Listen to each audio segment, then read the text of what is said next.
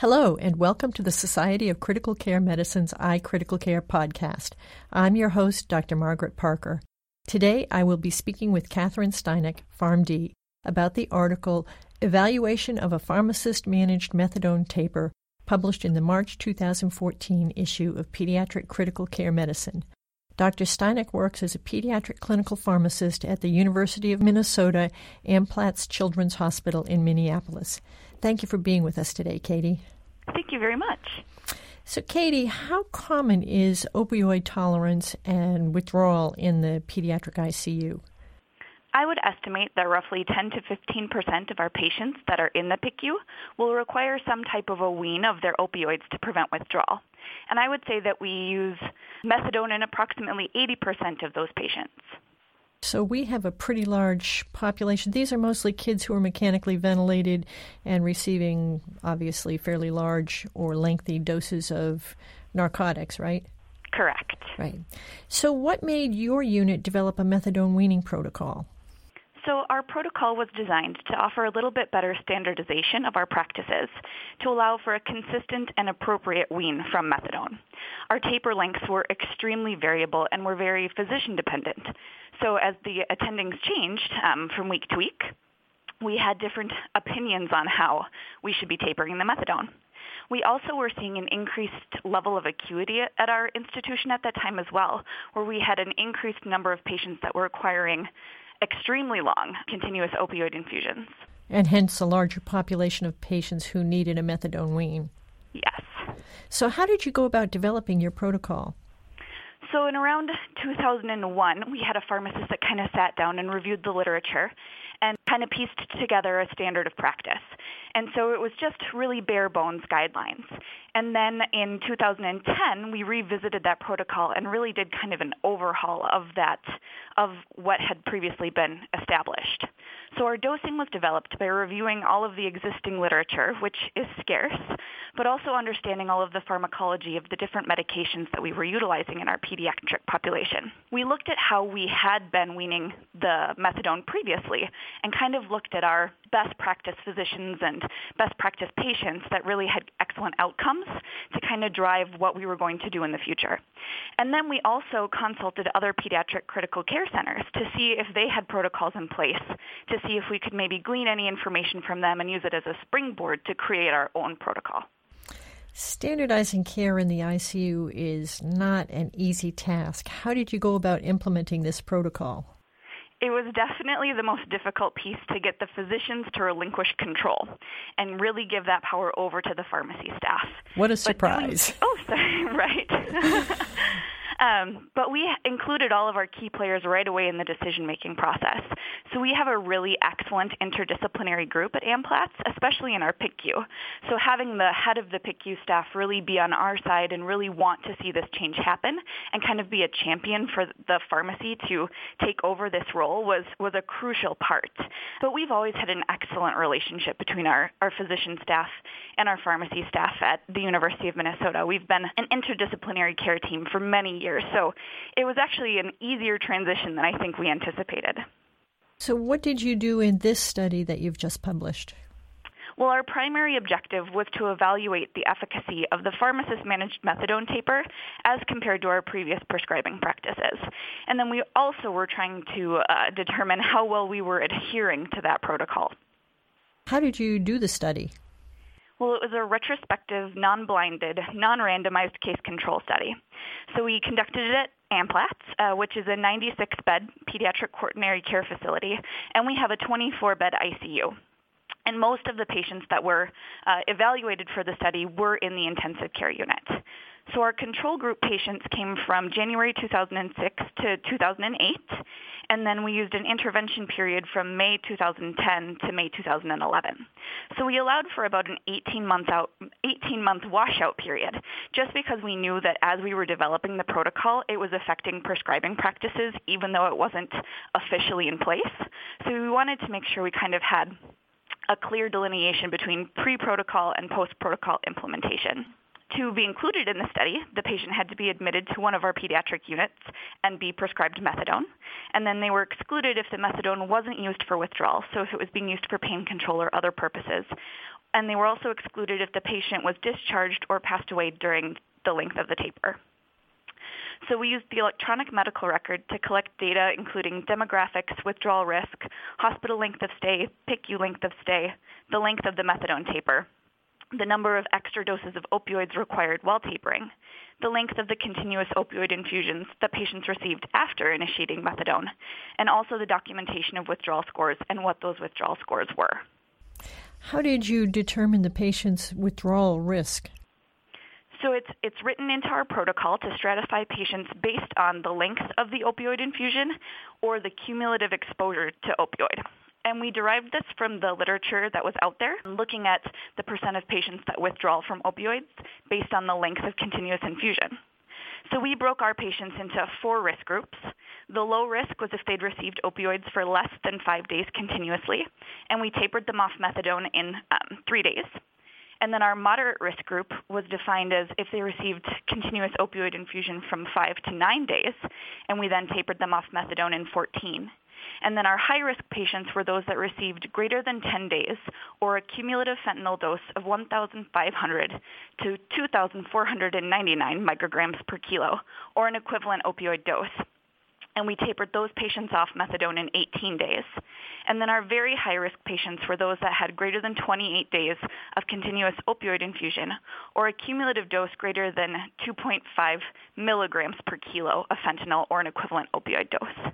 And we tapered them off of methadone in about 24 days.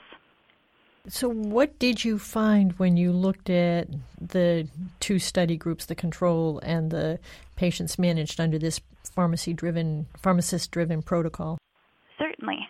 The new pharmacist-managed methadone taper resulted in a shorter wean, in decreased use of additional opioids, better compliance with withdrawal scoring, and a trend towards a shorter length of stay. So to kind of expand on each of those points, we saw a decrease in the average length of methadone use. Prior to initiating the protocol, the average length of the taper was 24.7 days. After the protocol was initiated, we decreased to just 15 days on average for our methadone tapers. And this did reach statistical significance. We also broke it down into each of those 4 risk groups. And now they didn't reach statistical significance because our sample size was just too small to power it that well. But we did see that in each risk group, there was a decrease in the length of methadone taper. So in our low-risk patients, before the protocol, it was 24 days, and after the protocol, we had decreased it to an average of 4, so a pretty dramatic drop. In our moderate risk group, we saw that before the protocol implementation, it was 18.1 days, and after implementation, it was down to 7. In the high risk, it was 24.2 days before the protocol and down to 15 afterwards. And then in the very high-risk patient population, we saw a decrease from 32.4 days to just 22 days on methadone. To look at it a little bit different way, the length of the taper before protocol implementation ranged anywhere from 7 to 72 days. So like I mentioned before, a high degree of variability in the length of methadone taper. And after the pharmacist intervention, we decreased that range from 3 to 34 days. So we really made a really drastic change in the length our patients were remaining on methadone, regardless of risk group. We also saw a 46% decrease in the duration of continuous opioid infusion after the methadone initiation. So per our protocol, patients have to be off their continuous opioid within 48 hours of initiating methadone. And this is based on the pharmacokinetics of the methadone itself, where it takes that long for it to build up to a steady state in the body. So we allow for some overlap so that the patients don't withdraw precipitously. But we were seeing that before the protocol was started, patients were on a continuous infusion for 79.9 hours in addition to being on methadone. So we were able to decrease that to an average of 42.7 hours with protocol implementation. And that also reached statistical significance. We also saw a decrease in the average number of as-needed doses of additional opioids. So these would be doses given if a patient was experiencing withdrawal symptoms. Before our protocol, we saw an average of 30.6 doses per patient, and after we saw it decrease to just 16.7. And there could be a lot of reasons for this, one being that we had more stringent criteria for the administration of the PRN dose, or the as-needed dose. Prior to the protocol, the instructions were just every 1 hour as needed for withdrawal. And after the protocol was implemented, we had specific guidelines for what dose based on what withdrawal score that the patient was exhibiting. And this didn't reach statistical significance, the difference in number of doses, but there was a high degree of variability in this piece, where in the pre-protocol, doses ranged from no doses given during the wean to 246 doses in one patient. So there was a lot of difference in the amount of PRNs given. And then after protocol implementation, it ranged from no doses to all the way up to 97. So overall, less opioid used, but it's a difficult variable to kind of pin down and really look at. One of the things we were very comfortable with the fact that even though we were using less methadone, we were using less continuous opioid infusion, and we were using fewer as-needed doses, our withdrawal scores weren't any different between the two groups. And that was one of the things that we really did want to assess to make sure that we weren't precipitating withdrawal or making symptoms worse by initiating our new protocol. We wanted to, of course, keep patient care at the forefront. So we saw no statistical difference between the withdrawal scores in each group, and we also saw more consistent documentation of withdrawal scores after the protocol. So only 37.5% of patients had any withdrawal scores documented during their taper before initiating the Pharmacist-Managed protocol. And afterwards, we had 95% of patients with withdrawal scores clearly documented in the electronic medical record. And the last thing that we were interested in is that it did show a trend towards shorter length of hospital stay. This is, again, a difficult thing to really measure because there's many confounding variables, but the hospital length of stay was 38% shorter in our intervention group. It decreased from an average of 108.7 days to 67.25 days after protocol implementation. We also looked at our PICU length of stay to see if that was impacted as well, and we did see that it was 33.5% shorter in our intervention group, where our average length of stay in the PICU decreased from 67 days down to 44.5 days. This didn't reach statistical significance, but it was an interesting trend that we noted in our patients. You had mentioned before in some of the statistics that they may not have been statistically significant because the numbers were relatively small. How many patients did you have in each of your groups? Certainly. So we had 52 patients total. So there were 32 in our control group, and there were 20 in the intervention arm. Okay. Can you tell us a little bit about the withdrawal scoring system you used? Certainly. We used a modified Finnegan scoring tool, and the original Finnegan scoring tool was developed to quantify the severity of neonatal abstinence syndrome for infants that were born exposed to opioids in utero. And so it's a difficult scale. It's a 31-item scale, and it can be quite complex and comprehensive to score. So we modified that scale for our patients down from a 31-item scale to an 11-item scale, and it was designed for an easier and more efficient scoring of the patient. Many institutions use a modified Finnegan scoring tool, but it isn't a validated scoring system. Which brings us to some of the limitations of your study, one of which is that your scoring system wasn't a validated tool. Right. It does make it a little bit difficult and more difficult to apply globally to the patient population. And there also is a subjective nature to withdrawal scoring. So even as nurses change shifts or physicians change, you can have someone score a patient differently depending on who's looking at the patient. So that was one of our biggest limitations. Also, the retrospective nature of the study didn't really let us account for any other changes in practice that were occurring at Amplatz or for other quality improvement measures that were made. So that reduction in hospital length of stay is very difficult to interpret on whether it had any true association with the protocol, but it was an interesting finding. Also, we had many confounding variables, and one of the biggest is that patients that are weaning from opioids are often simultaneously weaning from benzodiazepines, and it can be very difficult to determine which agent the patient's withdrawing from. And at the same time that we instituted our methadone taper protocol, we were also developing a benzodiazepine taper protocol that the pharmacist also managed. So that can make the results that we see a little bit more difficult to interpret. We talked about the small sample size, that only having 52 patients makes data interpretation a little bit trickier. But also excluding patients that discharge from the hospital while completing their taper could be a valuable set of patients to review to see if we were successful as an outpatient as well. And we just didn't have the resources to be able to complete that type of data analysis. Do you? Some of your tapers were really quite prolonged, particularly in the control group. Do you often send kids home to complete their taper? Would you have had a sizable population that you had to exclude for that? I can't tell you the exact number, but there is a significant number of our patients that do discharge and still need to complete a few steps left of the methadone taper. So it's probably more so now that we have a very stringent protocol in place and we feel more comfortable discharging the family knowing that there's a clear set plan. But there were patients that were discharged on methadone, and we do see that occur in our patient population.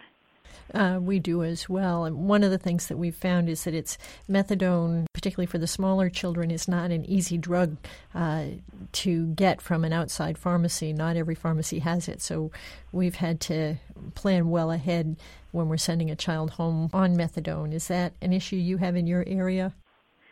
We have a discharge pharmacy that's located in Amplatz Children's Hospital. So we have a pharmacist, a retail pharmacist that's dedicated to helping with those transitions of care. So we're pretty lucky from that respect. But I do know that before Amplatz became a freestanding pediatric hospital, so we're still affiliated with the University of Minnesota Medical Center. It's just that we recently moved to a 96-bed facility that's just our patients. That when we were still a hospital within a hospital, it was a little bit trickier. Yeah, we have a couple of local pharmacies that work with us and that we know can usually help make sure the kids have their drugs available as needed, but it's not like some other things where you can just give them a prescription and say, take it to whatever pharmacy you like. Absolutely. What are the implications for your study for the care of our patients in the PICU now? So we found that the Pharmacist-Managed methadone taper using a standardized protocol is an effective method to wean pediatric patients off of opioids. Our protocol was good at defining our withdrawal risks and weaning patients in a manner that resulted in acceptable withdrawal scores. We know that we're not going to get it right 100% of the time, but we found that our patients tolerated these weans fairly well. And even though your withdrawal scores in your protocol group were slightly higher, although I believe you said it was not statistically significant, they received many fewer extra opioid doses, suggesting, I think you had said, that there was a more objective set of guidelines for when does the child get an extra dose. Correct, yes. Which speaks well to standardizing the care and making sure the child gets what they need and not more. Absolutely. How do you think other institutions can apply what you have learned? We think that this protocol could easily be implemented at other institutions. We appreciated contacting other pediatric care centers to see what they had been doing, and we used their information to help develop ours. So we'd be delighted to think that our protocol could be implemented elsewhere. And we've had great success with our protocol, so we would hope that others would as well. Think that you're probably right on that. Do you have any final comments that you'd like to make? So one of the things that we did learn through this process is that every protocol can probably use a little love and a little attention. So we found that there could be some optimization of the protocol, lots of room for improvement. So we found that in our moderate risk group patients that our predicted length of methadone taper was 14 days, and our average length of taper was only 7. And the longest taper was only 10. So there are many reasons why patients could have been completing the taper sooner, but what we expect is that they may have come in under target because this taper was just a little bit too conservative, and the team was electing to move the taper faster to try and get the patients off of the opioid or potentially transition them out of the PICU. So we think that we've got room to kind of tweak our protocol there and adjust our taper length. So now that you've looked at these data, are you going to reconvene a group to look at the protocol again? Yes. We're hoping to evaluate the benzodiazepine taper that I'd mentioned previously and kind of overhaul both of them at the same time. And you have been using the modified Finnegan scoring tool. Other institutions obviously may use the Watt or potentially other scoring tools. Is it, since you're used to using this, is it your plan to stick with that? Or based on feedback from other places on this study, would you switch to the Watt, or what's your plan with that? I think it's an interesting question, and I'd love to pose it to the interdisciplinary group when we meet again. I'd be in favor of moving to the Watt, just making the as the Finnegan scoring tool was really developed in neonates, and the population that we're seeing, many of them are very young, as we do have a cardiovascular ICU component to our PICU. So many of them are congenital heart defect infants that are maybe just transitioning from the NICU to the PICU. But we also see many older patients as well, and it's hard to say if that modified Finnegan scoring tool is really appropriate. So I think looking at maybe other options that are out there, it might be time to revisit that with our group. Well, thank you very much, Katie. It's been very interesting talking with you. Thank you. We have been talking today with Dr. Katherine Steineck about her article, Evaluation of a Pharmacist-Managed Methadone Taper, published in Pediatric Critical Care Medicine in March 2014. Thank you for joining us today. This concludes another edition of the iCritical Care podcast. Please check out our website at www.sccm.org/iCriticalCare for more information. For the iCritical Care podcast, I'm Dr. Margaret Parker. Join or renew your membership with SCCM, the only multi-professional society dedicated exclusively to the advancement of critical care. Members receive discounts on all SCCM educational programs and resources. Please ask to speak to a customer service representative or visit www.sccm.org/membership for more information. Margaret Parker, MD, FCCM, serves as an associate editor for the iCritical Care podcasts. Dr. Parker is professor of pediatrics at Stony Brook University in New York and is the director of the Pediatric Intensive Care Unit at Stony Brook University Medical Center. A former president of the Society of Critical Care Medicine, Dr. Parker is involved in quality improvement and standardization of care in the pediatric ICU, as well as resident education. Her clinical interests include severe sepsis and septic shock in children. The iCritical Care podcast is copyrighted material and all rights are reserved. Statements of fact and opinion expressed in this podcast are those of authors and participants and do not imply an opinion on the part of the Society of Critical Care Medicine or its officers or members. To contact the editorial staff of the iCritical Care podcast with questions, comments, or ideas, please email iCriticalCare@sccm.org or info@sccm.org.